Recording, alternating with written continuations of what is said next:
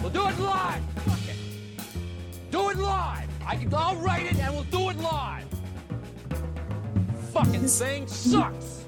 I didn't hear her voice well enough, so I didn't know if like it was your mom or not, and I wanted to be like, your mom sounds hot. But I was like, I don't know exactly who that was. So I want my joke to land. I was thinking that too, but I'm glad I'm not alone. Anyway, live show this week, y'all. It's Nick, he, him from the Intervention Podcast. We got Ward, he, him from Turn Leftist. Nat, he, him from the Collective Action Comics. And we got Jared, he, him, our comrade from Down Under. How y'all doing tonight? Hello. Awesome. Feeling pretty good. Yeah, we're feeling really good. And first, I think collectively we want to extend our congratulations to President Xi Jinping on his re-election to a third term as the leader of China. As the leader of the free world. Leader of the free world, right? The last best hope for fucking humanity and socialism on the planet. So we're glad to have him everywhere, even though we're not under his jurisdiction. But I think that's what we're going to talk about tonight. I mean, there's a lot going on with China across the world, diplomatically, unfortunately, militarily. So I think we're just going to kind of do a roundup on the respective places that we live and kind of talk about all that. So, Jared, I know you came prepared with a bunch of information about how Australia is getting manipulated into some kind of war, or potentially proxy war with China at the behest of the U.S. So maybe you can give us an update there. Yeah, so I don't know if anyone who's listening is aware. I'm sure they've heard of AUKUS. I'm sure most people have heard of AUKUS to some extent. It doesn't get as much it doesn't get talked about as much as NATO or other quote unquote alliances. Even though it really isn't like an alliance, since it just seems to be from what I can tell. So I'll just start by saying AUKUS is AUKUS is AUKUS. So it's America, it's Australia, and it's England, who already had military alliances since fucking before World War One. They've had I know Australia and England have had military alliances since before World War One. America and Australia have been military allies already since I think also World War One. I'm not too sure on that one, but definitely after the British. But for some reason we need another alliance. But this one's different in that the only country that's paying any amount of money for it is Australia. So pay your due. Yeah, yeah. For years of You've protection. joined the frat. Yeah, this is America's just getting money. They're just receiving the money, and the UK is completely broke because of their economy's in the fucking toilet because of Brexit and what they've been up to. We're just dragging the lifeless corpse of the fucking UK behind us now, along with all our military and imperialist ventures. I'm not sure if this is right, but I think Australia is going to catch up to, or it would be close, not far behind the wealth of the UK. Certainly per capita, Australia is probably richer than the UK. But they're done for. The UK is they're done. You'd love to see it though. You'll love to see it. Especially if I have anything to say about it. Yeah. It's a great sentiment on St. Paddy's Day here in the US as well. Oh, it's good. It's great to see. I mean, from what I can tell, I did a little bit of research on the UK's contributions to AUKUS, and it's nothing. It's basically nothing. Same with the US, which is also nothing. And then ours is the US is going to give. So one of the main things with AUKUS is the US is going to give Australia 8 submarines. 8, because we already have 4. People keep saying it's going to be 12 submarines, but we already have 4. Wow. So we're going to have 8 submarines by 2200 or something. It's in about 600 years, we'll have an extra 8 submarines for the low price of $368 billion US dollars that we're going to pay for over the course of 40 years. So that's when we'll get it in I think it's 2040 or 2060, something like that. And when you account for inflation, that cost is going to be about 1.3 or 1.1 trillion dollars. And Australia's GDP is $3 trillion. So we're like paying a third of 1 year's GDP on 8 submarines that would not help us in a war with anyone. Like, because our military is very tiny. We got a very tiny military. A couple of extra submarines isn't really going to make a difference. So that's kind of the gist of the whole AUKUS thing, just in a little nutshell, is that Australia's being basically ripped off by the United States, and then on top of that, we're being geared up for like a proxy war. We're going to be like the staging ground, maybe for Taiwan. I don't know what the proxy war will be, but they're talking about putting. They're talking about at the moment about stationing more troops in Australia and having. That's another part of the AUKUS deal. Is not only is it the submarines, but also they get to just own a couple of our ports. For some reason, they just get to own a couple of our ports, and they'll be dedicated to just maintaining submarines and American ships. So it's a really, really awesome deal. It's basically the global south, brother. Yeah, right. Yeah, it's great. Yeah, we're probably the richest country in the global south. We're not really a global south country, but we're sure working on making sure we become one. Yeah. Well, it's so funny that you mentioned that you're not a global south country, because like at the same time, we always talk about the West and never include South America in that. Mm. So, you know, what do those definitions even mean? Yeah, well, the West includes Japan and Australia and New Zealand, right? Right. They mean what I want them to mean in that moment, and I hope you better know it because I'm not explaining. Maybe they should just say, it sounds to me like what they actually want to say is white countries, but they can't get away with saying white countries anymore. So they're going to say, oh, it's the global north, the north, or it's the west. You know, because that's isn't that like a fucking, that's a dog whistle they use on Fox News all the time, is they talk about Western culture, Western society, Western this, Western that, and it's just a substitute for white. Yeah, you could use Judeo-Christian countries. You could use the free world. You know, you can throw that out there sometimes as well. So it's like just that be grateful you're part gag. of the free world. Sorry, now. Yeah, there was that Simpsons gag in one of the episodes where they're like have the Super Bowl or whatever, and they're like, it's a tribute to the best hemisphere, the Western hemisphere, the dancingest hemisphere there is. Yeah. So I mean, it's interesting to me because isn't China, Australia, I mean, as with a lot of the rest of the world, isn't that the largest trading partner, right? By far. As in almost all of our resources that we dig up out of the ground. Like, so people don't realize this, right? But Australia has more resources than anyone else on the planet. Literally anyone else on the planet. We have the largest lithium deposits. We have the largest gold deposits. We have the largest diamond deposits. We have the largest, by far, coal and iron ore. Iron ore is the big one. China loves the iron ore. They buy all our iron ore. America gets their stuff from lots of different places, but China mostly buys all their stuff from Australia for the most part, which is just an added like absurdity to this whole thing, where it's like, it's basically we're choosing between like our military sort of alliances and like the economic prosperity of the country. Mm-hmm. It's like, which one is more apparently siding with the US in a suicidal war is the preferred outcome, I guess. Yeah. Well, I think that just shows, right, that like, I think if anything is evidence that there's not going to be a hot war, it is like our trading partnerships and the tangled web that those represent, right? So obviously what we're going to see is just supreme justification for regime change in China without bombing outright, right? Because no one can afford to actually attack China. No one. Everything comes from China or goes to China, right? Like, we cannot disrupt the flow of trade. We can only subvert who controls that. Yeah. I mean, and to that point, I mean, we're going to get to, I think, U.S. escalation with respect to China, like rhetorically, at least right now. And that obviously involves preparing for something beyond that. But even amidst all this, trade between the two countries has done nothing but gone up. Mm-hmm. Like, it's really interesting. Yeah, at the same time, like, so while Australia was doing it's like we were doing our little saber rattling thing with China, and then China cut off like trade with like some resources. but the resources that they cut off from us were like lobsters and wine.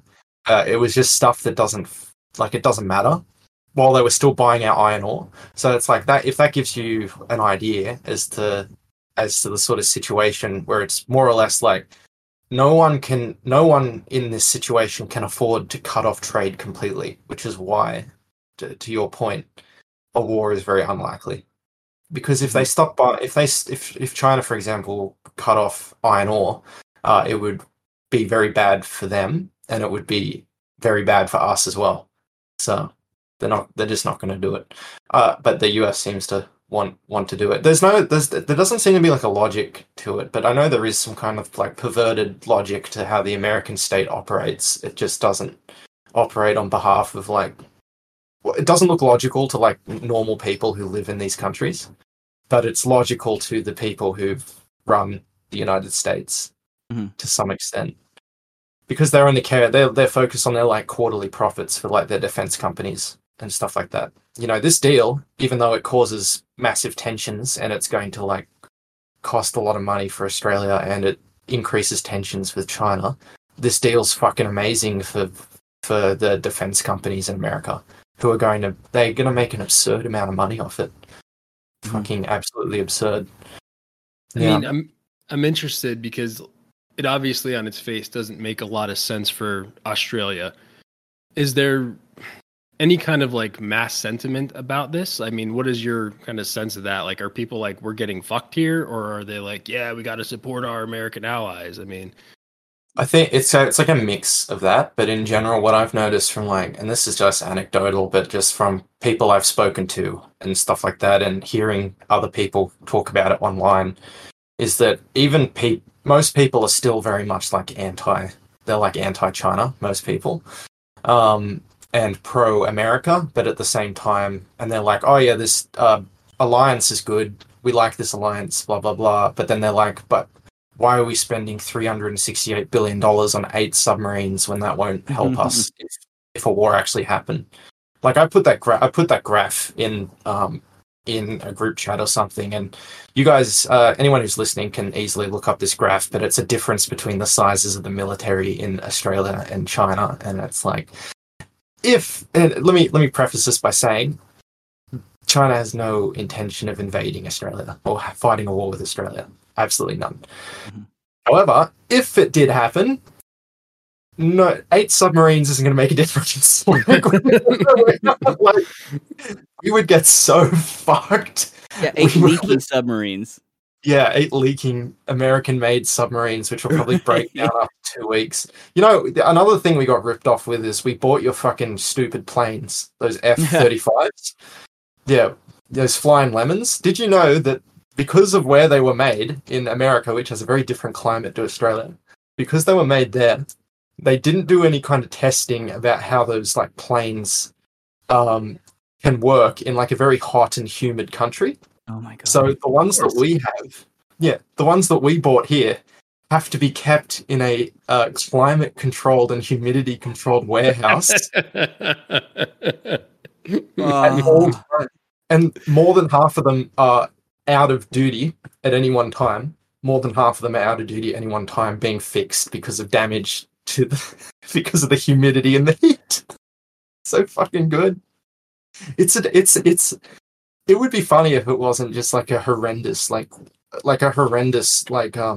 theft of taxpayer money and sovereignty. You know, dude, there's a whole book, I forget what it's called, but it's by Andrew Coburn, and it is all about the absolute like travesty. Well, I mean, I say travesty, you know, it depends on how you look at it, of the of like defense spending in America, and like how costs are cut at every opportunity. So like, while we do spend the most money on defense, none of our shit works. None of it. Like, you can see footage of like people in Iraq like shouting, or like soldiers in Iraq shouting at Donald Rumsfeld, like, how come all of our tanks blow up? Like, how come we get shot even though we're sitting inside a tank? And like, I imagine that those planes are going to go under the water faster than those submarines are. Oh yeah, big time. We actually sent our Bushmasters. Do you guys know what Bushmasters are? Mm-mm. So they're like troop transports made in Australia, right? What they're good for is being shot at by AK-47s and improvised explosive devices. So we're not currently engaged in a war like that anymore. So what we've done is we've shipped our Bushmasters off to Ukraine to give to the Ukrainian army, and guess what happened against a conventional army? They just got torn. They just got torn to shreds. I'm pretty sure all of them have been destroyed. Using the Ukrainians as like guinea pigs, basically. Yeah, but I mean, it's just like it's a fucking extension of all I'm thinking about here is like how you hear like older folks, the older generations talk about how like they've got a refrigerator from the 50s that still works and shit like that, and this is just an extension of like how production is done under capitalism. It is forced obsolescence, designed obsolescence is what I meant to say, right? Like where the shit breaks constantly, so you're forced to go out and continually either pay to fix or just repurchase that thing, right? And this is just applied on pieces of equipment which are millions of dollars, right? And risk human lives because like we're putting fucking working people into these tanks that are designed to break ultimately, so we can buy another one from fucking Lockheed Martin or General Dynamics or wherever the fuck they come from anyway. But it's the same principles applied here, isn't it? And more important, and just as importantly, they're built not with like long-term anything in mind. Like all American military equipment basically was built like stuff that was built like during the War on Terror, the quote-unquote War on Terror, was built to massacre like farmers in the Middle East, right? Poorly armed, poorly trained farmers who aren't capable of destroying tanks. They're not really capable of destroying tanks and stuff like that because they just don't have the equipment. You take that equipment, you put it in a conventional war against an actual army, like what's happening in like Ukraine and Russia right now. And you're seeing in real time that this stuff just doesn't cut it. And I think that's the ultimate indictment of like military spending in capitalism. Is it just not only is it like a horrendous waste of money, but they build it in like fucking thinking about, well, this is just for massacring farmers in Yemen or like blowing up weddings in Yemen and stuff like that. That's what this stuff's for. They can't fight back. So it doesn't need to be good. But then they just sent their you guys just sent your Patriot missiles to Ukraine, right? And you've sent Patriot missiles to Saudi Arabia. And in both of those countries where you sent Patriot missiles, they've come back and been like, these don't work. Like these don't they can't intercept. Are they the Patriot one's the one that intercepts missiles, right? Is that I don't know. Yeah, I believe so. I believe so. Or I thought it said HIMRAVs. I forget which one it is, but either one, they're coming back and they're like, yeah, these things can't catch missiles. Like they just fucking miss. It's such a fucking joke. And you think if there was ever like a war between America and China, you just have to think, these very expensive bullshit planes versus a very cheap Chinese plane, who's going to win? Probably the very cheap Chinese plane. Plane designed to win. Yeah. Yeah, I mean they've mocked this out and we lose. It would get paid. Inshallah, But... get totally greased. But but I think that brings us to like the next point that we kind of wanted to bring up, right? Was just like the escalation of rhetoric, right, against China, right, that we've been seeing. Really ramping up. I mean, Rishi Sunak just said that, like in some public statement, that China was the greatest threat to the world stage now, like yesterday or today. Yeah, it's crazy. I mean, and people are getting, these talking heads are getting, paraded about, talking about, again, the inevitable fall of China. But like a specific example, I think we all wanted to talk about was, I think it was like 3 weeks ago now, there was an article that came out in the Wall Street Journal about how the DOE is essentially adopting the thesis that COVID, basically validating the lab leak theory of COVID, right? So again, just to kind of, hey, remember everyone, this was China's fault, and it's interesting, and I want to make 3 quick points about this. So, you get into the article a little bit, and it references a classified document that they're referencing to make this conclusion. Okay, so like, why the fuck can't I read this, right? Like, why is it not accessible to me? That's first thing that raises, my alarm bells. Second, the agency admits that their conclusion is a low confidence conclusion, right? So statistically, whatever, they don't know shit, but they're still going to put this forward, which just implies to me that it's purely for politics, which, as we know, right? Third, that Wall Street Journal article that I'm talking about here was written by Michael R. Gordon, who basically, I mean, I think he initiated kind of the insanity of the lab leak theory from Wuhan to begin with. And on top of that, he was also one of the leading voices talking about Saddam's quest for A-bombs and WMDs in Iraq, right? So this guy's clearly on the take. So I guess, like, in summation here, you're really expecting me to believe this now from the folks that, one, killed Fred Hampton, because the FBI is the only other fucking government agency that is adopting this thesis, right? So it's the folks that killed Fred Hampton and the guys that manage our fucking nuclear arsenal, because that's what the DOE does in this country, right? First and foremost, and more than anything. And then on top of that, from some other fucker who, you know, promoted the fucking war in Iraq and is clearly on the take, like I said. So it's like, but the timing of this, when you kind of frame it within the rest of this rhetoric, Nat, as you were saying, is just like, it's extremely obvious on its face with what's going on. And there's countless other examples I'm sure you guys can speak to as well. But the rhetoric is insane, and it's really divorced from reality if you do any kind of research into China's behavior, what China is saying, read any of their documents, et cetera, et cetera. What's really ramped up the rhetoric in Australia? That the rhetoric has been like ramping up in Australia over the last couple of years, influenced entirely by the US. We have a lot of US funded think tanks here because Australia is just a CIA outpost at this point. But the only thing that's had any kind of pushback is like a former Prime Minister, Paul Keating. And I mentioned him when I was in an episode of Turn Leftists because he's the guy who brought in neoliberalism to Australia, right? He's one of the guys who brought it in. So this guy, who's a piece of shit Labor politician, who I have a begrudging respect for this specific thing I'm about to talk about, but he brought in neoliberalism, right? This is Mr. Neoliberal. He is not a pro-China guy at all. He's a very much pro-America, pro-Western guy, but he's been saying for fucking years, and he just went on TV for the National Press Club to say, what the fuck is going on? There is no reason for us to have unfriendly relations with China. Why are we spending $368 billion on these fucking submarines?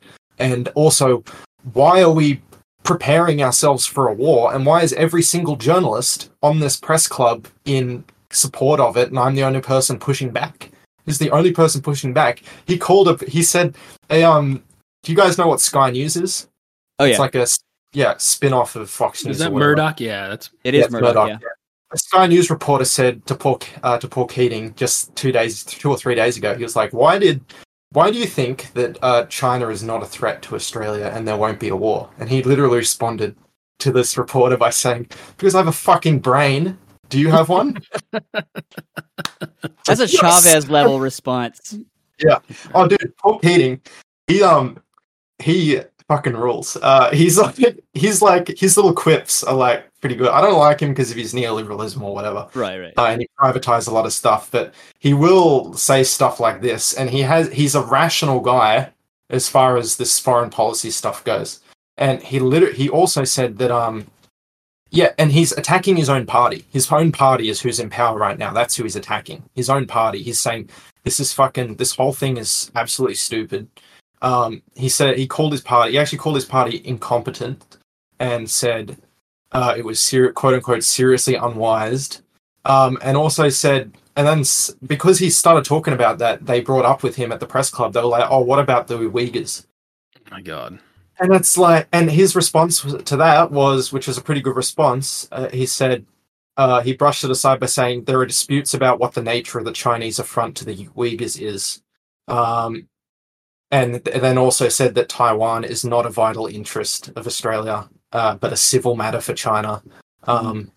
This should be like the standard stuff that all the leaders are like saying, but Yes. yeah, this is the only guy who's saying it, and he has no power. And because he said this, they are only now talking about there is pushback against this $368 billion deal because this guy came forward. Because he's a very well-respected former prime minister. It's crazy how, like, everyone I've spoken to, ordinary people, have been saying for fucking months about AUKUS. They've been like, what the fuck is this? No one listens. It takes a former prime minister to come forwards for people to listen, because the media doesn't put anyone on who's like a normal, ordinary person. They just don't operate that way. Same here. Yeah. But this ramping up in like rhetoric is, hopefully there's going to be more pushback now that Keating's come out. But you know what people have like pointed out about Keating? He was on the board of a Chinese bank and got paid $5,000 once. Yeah, they're like he's compromised. He got paid $5,000. Like, bro, dude's a fucking millionaire. Do you think he fucking cares about $5,000? Like, they paid his travel expenses. Jesus Christ. Yeah. Right? Yeah. He was on the board of the Chinese Reserve Bank, and he left that position over 5 years ago. And that's what people have to discredit him. That's like, I don't fucking know. It's so stupid. I'm upset he left. Yeah, you should still be there. Yeah. Yeah, I mean, if my only option is a neoliberal, I mean, it sounds like I want that neoliberal, right? Yeah, right. It's like him or Carter. Yeah. I guess what's just so amazing to me is that over here, I think, and I don't know, Nat, Ward, if you guys are seeing this, but it seems like there's some fatigue setting in with the Ukraine war, right? I mean, as Seymour Hersh's article comes out, as more and more politicians call this a proxy war, exactly what we've been saying since really the onset of it. And every few weeks, Biden sends in another fucking bill over there, another billion. It just seems like a lot of working people are like, okay, like something weird's going on here. Mm-hmm. But what's so fucking frustrating is that they're not recognizing, in the same way that they got ginned up for support for this war, that the same thing is going on with China. Mm-hmm. And I think it's interesting because the anti-China rhetoric is not new. I mean, we're talking about how it's been ramped up recently, but I mean, we saw, an increase in anti-Asian hate crimes during the Trump administration, for one. I mean, and it really goes back beyond that. I mean, we saw Obama looking to pivot to Asia, right? And that was all part of this project, because this is kind of like a long-term scheme more than anything by the ruling class. And it's just frustrating to see people kind of not recognize the same patterns here, right? Like we mentioned, the same guy that called out the WMDs is like resurfacing with articles in the Wall Street Journal. It's like, it's fucking nakedly obvious. But yeah, the propaganda blitz on China has been insane always. From organ harvesting now to Uyghurs, and like it's just nonstop. Like there's constant articles just levied at China, news coverage, just ridiculous things constantly coming out about China. But like this rhetoric isn't just like I liked what you said earlier, Nick, when you're like it's divorced from reality in terms of like the material reality in China. Like shit's good in China. It's not bad by any means. But like on the reverse side, it's not divorced from reality, because we have the AUKUS deal, we have the US setting up new Navy bases, or old Navy bases that they rebought and are rebuilding up in the Philippines, and they're putting offensive missile systems in Japan, and like they're open about them being offensive. It's going to get bad here. Not to mention, it really is. Oh, sorry. Do you want to go? Oh, you go for it. Oh, okay. Australia's got 50 US military bases. 50. Yeah, but people think we only have one. We actually have 50, and we have to pay for them. And we're getting more. They're going to put more troops in them in the coming years. That's part of the plan. More troops. And as I said earlier, there's a bunch of our ports are going to America. They're going to be sold to America as part of this deal, right? They get to use them. Did you know one of the biggest things that people in this country bring up about like China? Because you know how I'm sure you have a similar thing in America where they go, "Oh, China's buying up the whole country," right? Mm-hmm, mm-hmm. One of the things people used to bring up was, "Oh, there's a Chinese company that owns the port in the city that I live in, right?" I believe it's the port of the city I live in. A Chinese company owns it. It's a coal port. It's a coal port, right? It's coal ships, right? that was the big issue. It was like, oh, China owns one of our ports. This is a massive security threat and a threat to our sovereignty. Then we just fucking sold like 3 ports to America. Like, and they're going to be used for military stuff. Only military. For maintaining these submarines. Like, I don't know. It's I hate this country. Join the club. We know the feeling. Yeah. I mean, sorry, just one more point. Just look at foreign investment, right? In general, if you look at a graph, people talk about like China buying up the country. Most foreign investment, by far, almost half, is from the United States. You know who the next biggest foreign investor in Australia is? The UK. China is like 4th or 5th down the list. Anyway, that's the last point. It's all so fucked up. You know what? I think what really galls me about at least the U.S.'s stance towards China, and particularly Taiwan, doesn't every country in the whole world recognize legally that Taiwan is part of China? Yeah, basically. Yeah, I mean, the U.S. certainly does. The U.S. does. Yeah, through the Taiwan Relations Act. It's on the State Department website. I'm looking at it right now. I want to read this to you, right? So it says, U.S.-Taiwan relationship. As a leading democracy, and a technological powerhouse, Taiwan is a key U.S. partner in the Indo-Pacific. Though the United States does not have diplomatic relations with Taiwan, we have a robust unofficial relationship, which is very silly. But then it says, the United States' approach to Taiwan has remained consistent across decades and administrations. The United States has a long-standing one China policy, which is guided by the Taiwan Relations Act. Like, it's right there. They're just like undercutting what they themselves have said. I mean, it doesn't matter. Our state just makes the rules, and we make them at whim. I mean, yeah, I wasn't we all know that. We all know that here, you know. But China's it's just frustrating. China's also had a long-standing policy of if you want to trade with China, you have to recognize Taiwan as part of China. That's part of their, which is a fucking big dick move. I love it. It's awesome. It's like, yeah, that literally, that's the main reason why America officially recognizes Taiwan as part of China, is because you cannot trade with China unless you recognize Taiwan as part of China officially, which is pretty funny. It's very funny to think about. It's crazy how you can like officially recognize something and then also do everything in your power and also officially not recognize it as well.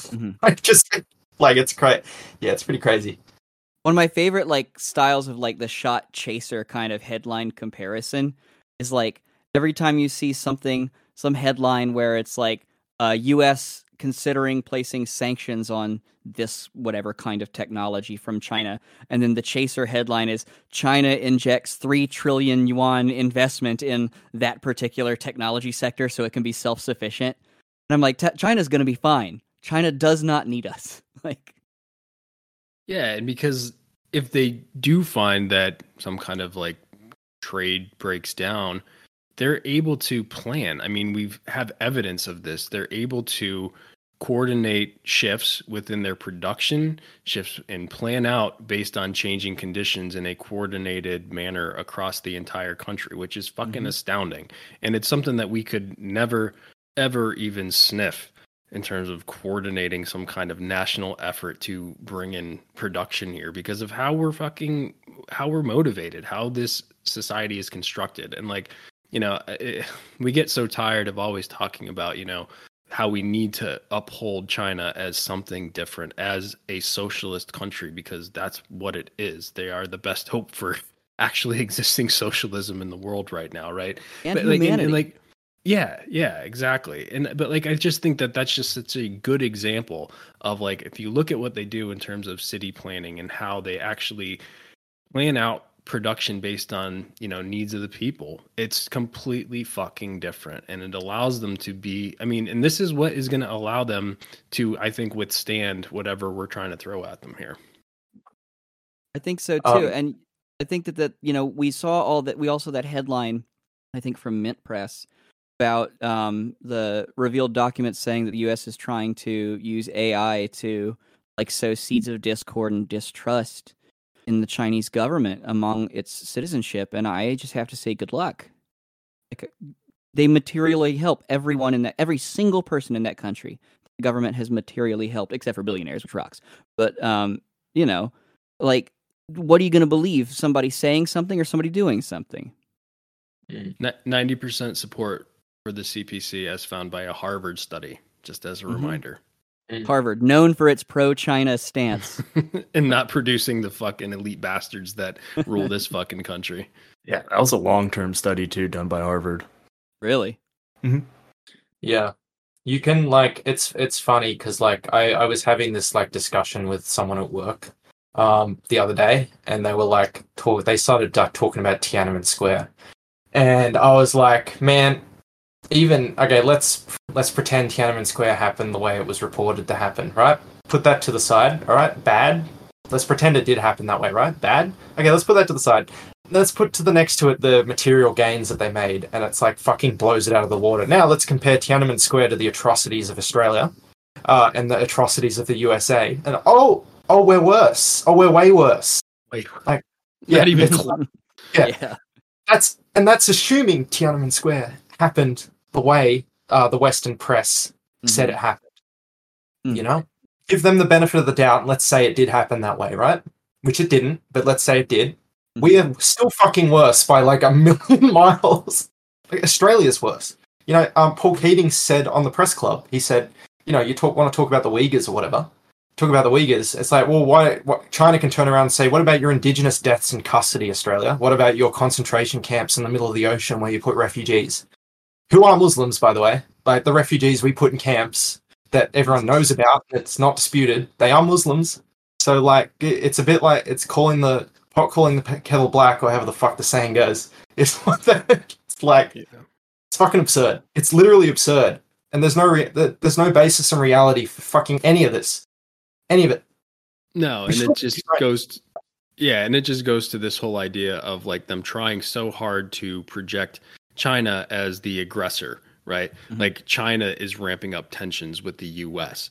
Always that framing. But, like, Ward, you posted something here from the Council on Geostrategy here, which, I mean, just displays the encirclement of China through a network of military bases and alliances. I don't know if you want to talk about that a little bit since you dropped it in there.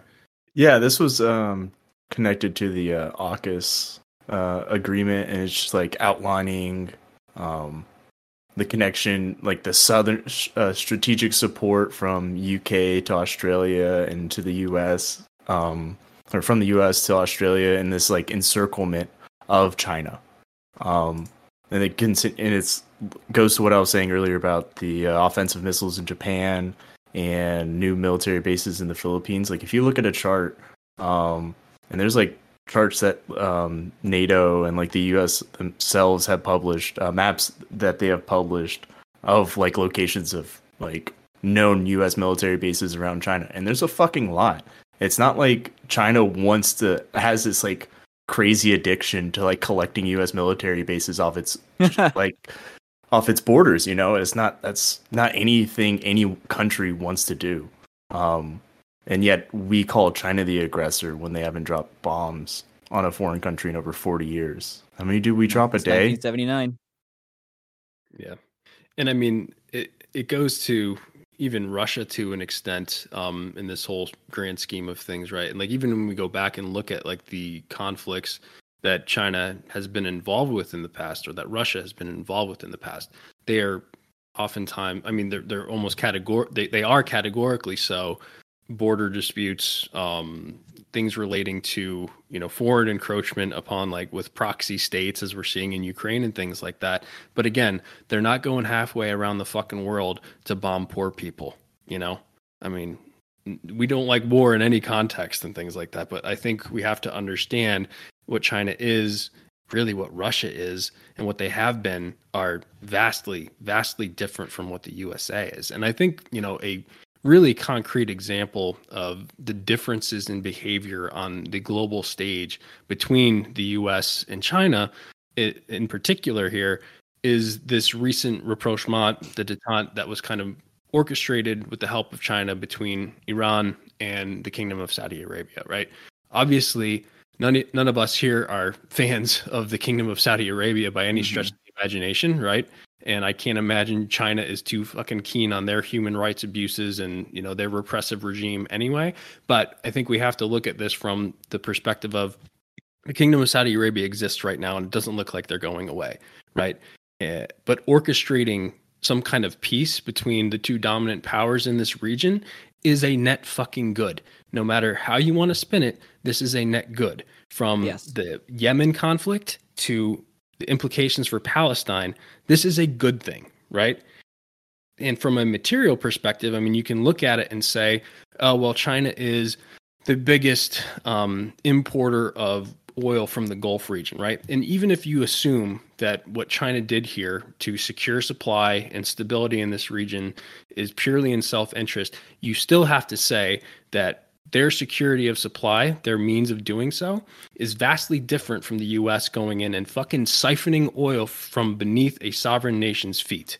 So they behave extremely differently, and that's not even granting them, which I do, some measure of benevolence and eye towards kind of human rights and preventing human suffering in these situations. So it's fucking different. I mean, all you have, your economy is entirely reliant on, all you have is your guns. That's all you have. You have your military. China uses diplomacy. It doesn't use its military to get what it wants. America does diplomacy at the end of a gun barrel. That's how it does it. It's through threats of violence and enacting violence. That's the only way it does it. This whole, you know, relating it to this particular issue, you know, as you said, China negotiated with Saudi Arabia, brokered this deal to get their oil supply, right? America went in, they invaded, right? With Australia-Chinese relations are always based on, Australia and China relations in a similar way are always based on negotiations and talks and meetings, and they're usually quite friendly, if not for America. Meanwhile, our relations with America are threats at the barrel of a gun. It's the same thing. They probably wouldn't invade Australia because we're like a quote-unquote Western country. But they certainly... do you guys know who Mearsheimer is? What's his face? I forget his first name. John Mearsheimer? Yep. Yeah. So that guy. So he went on TV a while ago. I don't remember what year it was, but he just blatantly said to Australian press that I'll just read this quote, and you can see the difference, and it relates directly to what you said about Iran and Saudi Arabia, right? So he goes, now, this is what Mearsheimer said. He said, now, some people say there's an alternative. You can go with China. You have a choice here. You can go with China rather than the United States. There's two things I'll say about that. Number one, if you go with China, you want to understand that you are our enemy, and you are deciding to become an enemy of the United States. Because again, we're talking about an intense security competition. You're either with us or against us. And if you're trading extensively with China, you're friendly with China, you're undermining the United States in this security competition. You're feeding the beast from our perspective, and that's not going to make us happy. And when we are not happy, you do not want to underestimate how nasty we can be. Just ask Fidel Castro. Ask him 600 times. Yeah, but that's a threat. Like, that is a direct... Do you guys think that's like that's a direct threat to like Australia? What he just said is literally he's threatening us. Mm-hmm. Yeah. That's how they conduct diplomacy. I don't know if they would invade Australia, but he just put it in no uncertain terms. He just said they might. They'd consider it. And as they have done before. I mean, well, let's ask ourselves this. Have they not already? Like, for all intents and purposes, America controls Australia. Yeah. They control, I think they control, as I said, they were the largest foreign investor. I think they control more than half of the companies in Australia. More than half, yeah. Backed up by 50 military bases, right? 50 military bases that we have to pay for, by the way, Australia. Right? Of course. And then on top of that, we're selling a bunch of our ports. And we also have, I'm pretty sure we have CIA black sites here as well. Oh, yeah. But let me ask you this. Have you considered that you might actually be coming out on top of this because you are getting 8 submarines? Look, unless the fucking Prime Minister puts me in one of the submarines and I get to have a little ride around in it, then I do not personally benefit. If he takes me for a little joyride around the country, I'll reconsider. But until I wonder how the support amongst the masses would change if, like, part of the deal was like everybody, and I mean everybody, gets a ride. But then, like number 20 in the line starts seeing the leaks, and they're like, "I'm out. Yeah. Yeah, they're like, everyone gets a free trip in the F-35, and everyone's like, no, I'd rather... We only have one parachute for the whole country. And the U.S. can shut it off remotely at any time. Jesus. But how fucking insane is that, though? That's like, a feature, not a bug. Yeah. But yeah, how fucking insane is that? How what Mearsheimer said to Australia was literally like a threat. And I'm not used to, I don't know about you guys, but I'm not used to seeing America like threaten countries that are like supposedly on the same, you know what I mean? What I'm trying to get at is white countries. That's what I'm trying to get at. Yeah. I mean, you have to look at it in the context of what we're doing to fucking Europe right now. Yeah. Right? Like our supposed allies. And that really just goes back to, I think it's Kissinger, that America doesn't have allies. We've got assets, you know? I mean, and that's how everything is viewed. I mean, you can't tell me that Schultz and Macron, like for all their fucking many faults and how you can't tell me that they don't feel fucking icky needing to go up and glad hand about what's actually going on with the US and what they're doing to them. We blew up the fucking pipeline that kept Germans, right? And also that they used to sell excess gas to make even more money. So on top of fueling their industry, it was a whole nother fucking avenue of revenue for them. We fuck our allies all the goddamn time. It's nothing new. I mean, this is just how we operate. I mean, it doesn't surprise me at all. And I mean, to talk about Mearsheimer, I think like Mearsheimer, I mean, I don't think we would agree with him ideologically. I think he's just kind of like comes out of that realist school of like foreign policy, right? Where like he's analyzing how behaviors have, you know, he's basically analyzing how states behave on a global scale and kind of predicting what's going to happen. I mean, he called the Ukraine shit back in 2014. I think he called it the Primrose Path, right? Where he said, if this is what's going to happen, this is how Russia's going to respond, this is going to be the result, right? So he's just analyzing and calling it like it is. And like, he's been right a lot. So, I mean, I would be inclined to trust what he says is the truth, you know? Like, it may not be some kind of like overt direct action, but it will be something to make sure that, or at least an attempt to make sure that America's interests get taken care of in your country. That's for sure. I mean, he's not speaking on behalf of America or anything like that. But what he said, in fact, I could imagine that's the logic and rationale that would come behind from someone who's in the state, and they can't just come out and say it. He's just saying it because he can. He's not part of the government, but it's like that's pretty much what that's what they would say if they could get away with like just saying the quiet part loud. Right. Yeah. And I think that's why, like, you know, because I brought up the Saudi Arabia-Iran thing, I think that's why it's important to recognize also that the Kingdom of Saudi Arabia isn't aligning with China necessarily or aligning fully with Iran, but I think they're trying to at least present some kind of non-aligned status, right? Like they're not trying to reject the U.S. because they know the implications of what that would mean for them, right?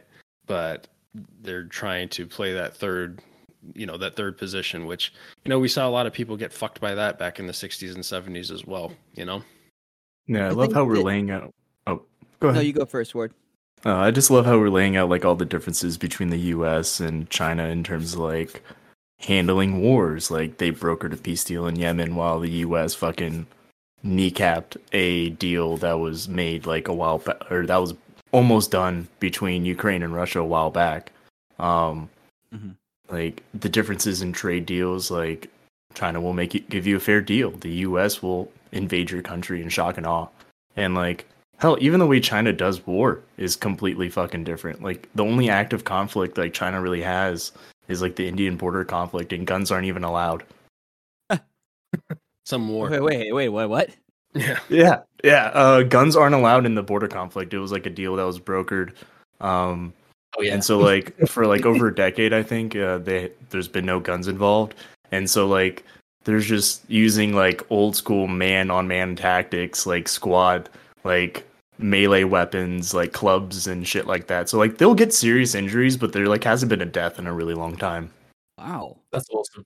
They should just have fucking like Yu-Gi-Oh duels or something. It's like scheduled and shit. Like they like schedule it for like them to come out. Round of fisticuffs, like like really. It's like we got our one seed today. Relieve those tensions, Even the way that they're much more responsive to their people's protests than that. So this is like a common thing. People will talk about like the Chinese government being authoritarian, blah blah blah, right? Mm-hmm.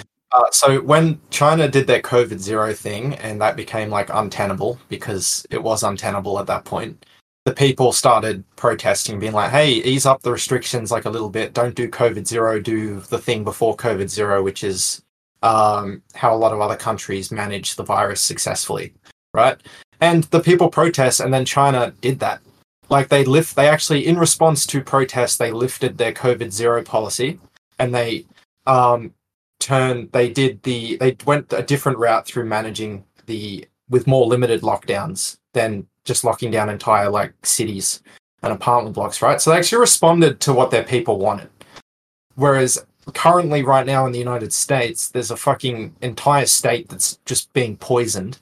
Right, because of that train derailment, and people are protesting over that. They've been doing it for like a month. When did that train derail? Like January 10th. Yeah, so 2 months basically, and they've done nothing. They've done literally nothing about it. If I was talking to one of the comrades in my party he lives in China, right? He goes there. He said if that disaster happened in China, you know what would happen? How many officials would fucking get fired and thrown in prison for allowing that to happen? People in charge of transport would literally be thrown. There would be accountability. People would be thrown in prison, and people would be moved out of that area, and the whole area would be cleaned up, and people would be moved back into the ghost cities. Yeah, and if people didn't do that, and if they didn't do that, what would happen is the Chinese people would protest, and then the Chinese government would respond to the protest by doing the right thing, which they've done. They've been shown to do. Whenever the people protest, the Chinese government actually compromises with their people, which is like, it's why it's so funny when they talk about that country being authoritarian or whatever, because they're actually much more responsive to their people's demands than Western countries are. In Australia, you go to prison for 2 years if you block a road. 2 years. Jesus. Yeah. It's almost like China has figured out how to apply the principles of the mass line to a country of 1.5 billion people in terms of taking that feedback from the masses and implementing it into policy. It's fucking crazy. Go ahead, Matt. Speaking of feedback, I want to correct myself. It was actually February 3rd, not January 10th. I have no idea where I got that, but I don't want anybody writing in and being like, "Nat, you fucking idiot. You are off by 3 weeks." Yeah. You got the wrong American toxic spill. There's just so many. Right. Yeah. As if that's what's important here. The fact of the matter is the response has been fucking abysmal, and nothing's going to change in terms of these railroad companies' control over this country. What was it? LabCorp and Quest are no longer supporting blood dioxin testing in the area. Oh, Jesus. I'll tell you what, just because I think we're moving to this, and I think we'll probably start wrapping here soon, but I've said, on my podcast, like, I'm 40 miles from fucking East Palestine, and I think I told you all this before, and I went up and I interviewed some people for Breakthrough News, and, one of the most fucking disarming things in the whole scenario was they've got like one of those like digital town signs, right, where they've just got like, welcome to East Palestine, and it just flashes to a different message. And so it says welcome to East Palestine, and this is, again, right in the background here is the railroad, which is fucking running. Like, this was probably 2 weeks after, because I think they had the trains going like 1 week after, so they've got like a Norfolk Southern train running behind, and then it flips to the next screen and it says toxicology screenings brought to you by Norfolk Southern. Oh my God. Call this number. Like, that is the most dystopian fucking corporate fucking company town bullshit that you can imagine. You think that you need to be worried about a fucking dystopian cyberpunk fucking corpo dominated future? You're fucking living in it. You're fucking living in it now. They're bringing you the fucking testing for the fucking harm that they caused. And we're saying that this is okay. I mean, the CIA did investigate itself and found that they did not traffic drugs. Yeah, I would not. Fucking insane. And they're testing for fucking VOCs. Which type of volatile organic compound are you testing for? You can't just go in and test for generic VOCs. You have to test for a specific fucking thing to find it.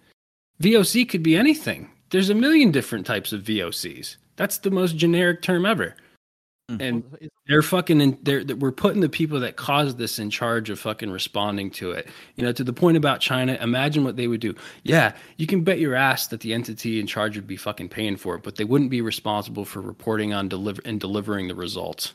Mm-hmm. Well, we know what China would do. They executed that one billionaire that was like responsible for that derailment, and that's cool. That's very good. I am in support of that. Yeah, like they had a similar baby formula incident. Like we did not to the near severity, but like that CEO got sentenced to death. What happened to over here? Just the free market, baby. Babies are still Let it ride. hungry. Tell you what, if you threaten the rail executives with the death penalty over a derailment, you can be sure as fuck they're gonna replace those Civil War era brakes immediately. Immediately. They will be taking those trains off the rails and putting those new brakes that work better on them. Fucking Just imagining like a train engineer like writing the Civil War style, like, "Dearest Gertrude, the rails were rough today." Yeah, that's the craziest thing about it, is learning that your train infrastructure uses technology from the Civil War. From the fucking 1800s. Yeah, and it's like, this is supposedly the richest country in the world. Yeah, and it's been reported on ad nauseum, and that the technology itself is a big component of it, because it is a result of companies refusing to invest in infrastructure to make things safer because it's not profitable.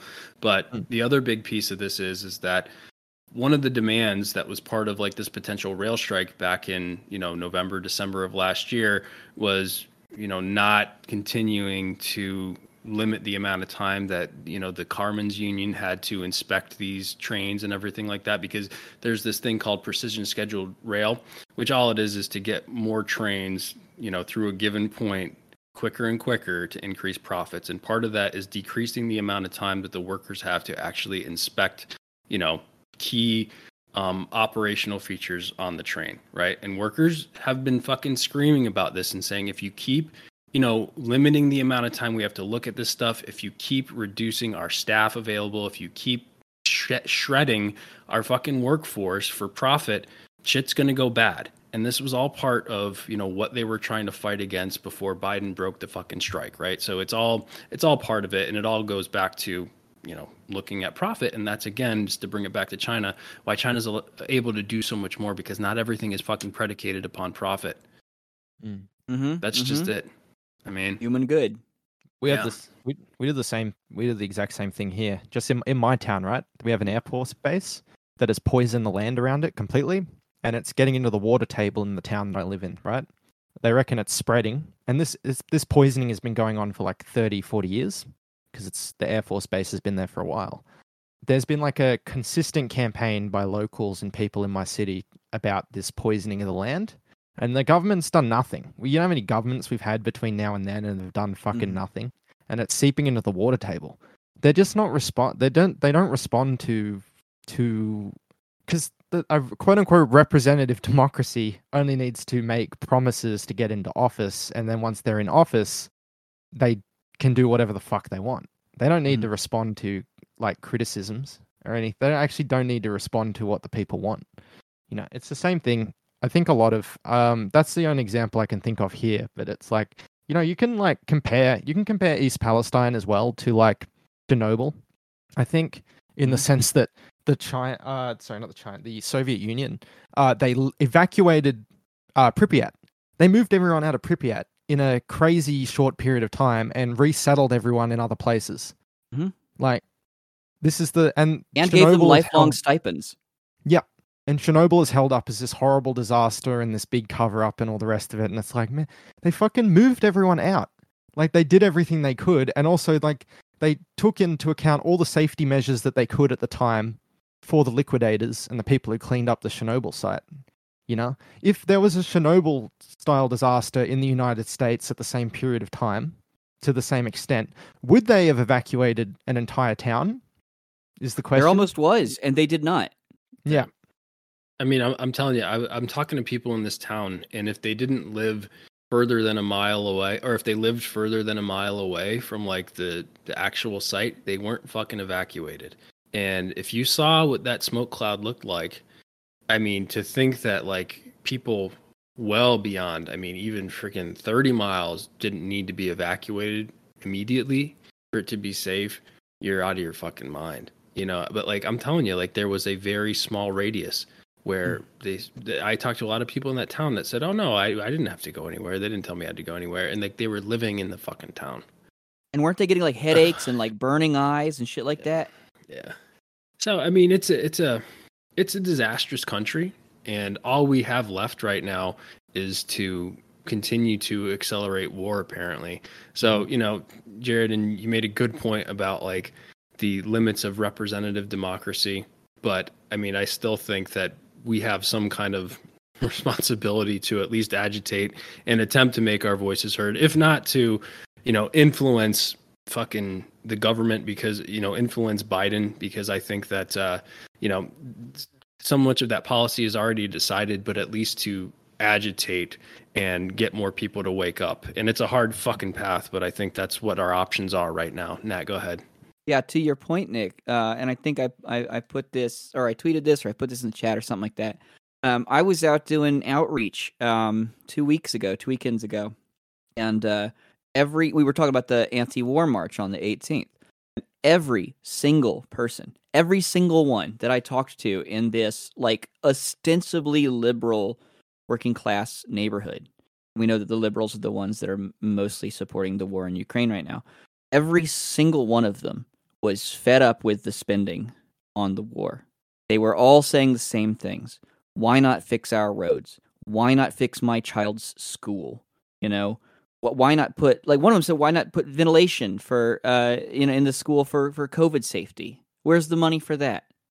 Every single one of them. So like, yeah, we have an uphill battle, but we actually do have the people on our side. It's funny how they come around to the conclusions we made 12 months ago on everything.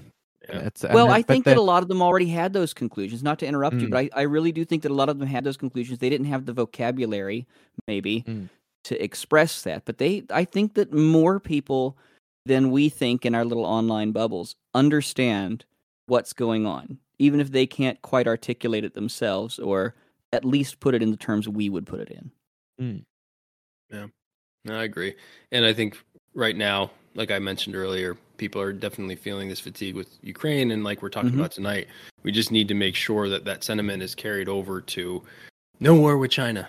That's it. I mean, that's my final thought tonight. No fucking war with China in any form, whether it be direct, proxy, or fucking otherwise. No war with China. You guys got anything to close out on? No war with China. Yeah. I'm just going to say, they get fatigue from Ukraine after 12 months. If there was a war with China, they get fatigue from that after 2 weeks. It would fucking ruin your country. It would ruin America. It would ruin China. It would ruin the fucking world. It would be the worst travesty to ever happen. It would literally be the fucking worst. It's unthinkable. It is unthinkable. And yet we're barreling towards it.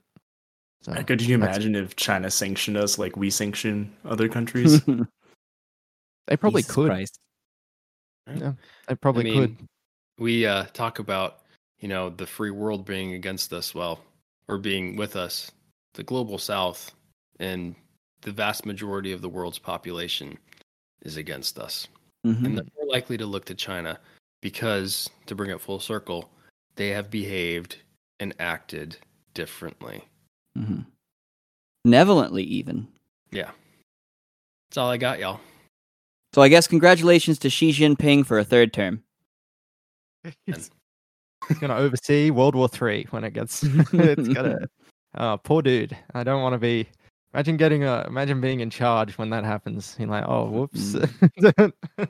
Yep. No, thank you. Yeah. Well, hope to see... I know this will probably come out after, but hope to see some of you down in D.C. tomorrow for the Answer Coalition March. So, hell yeah. take care, y'all. Take care, buddy. Have a good one. All right. Yeah.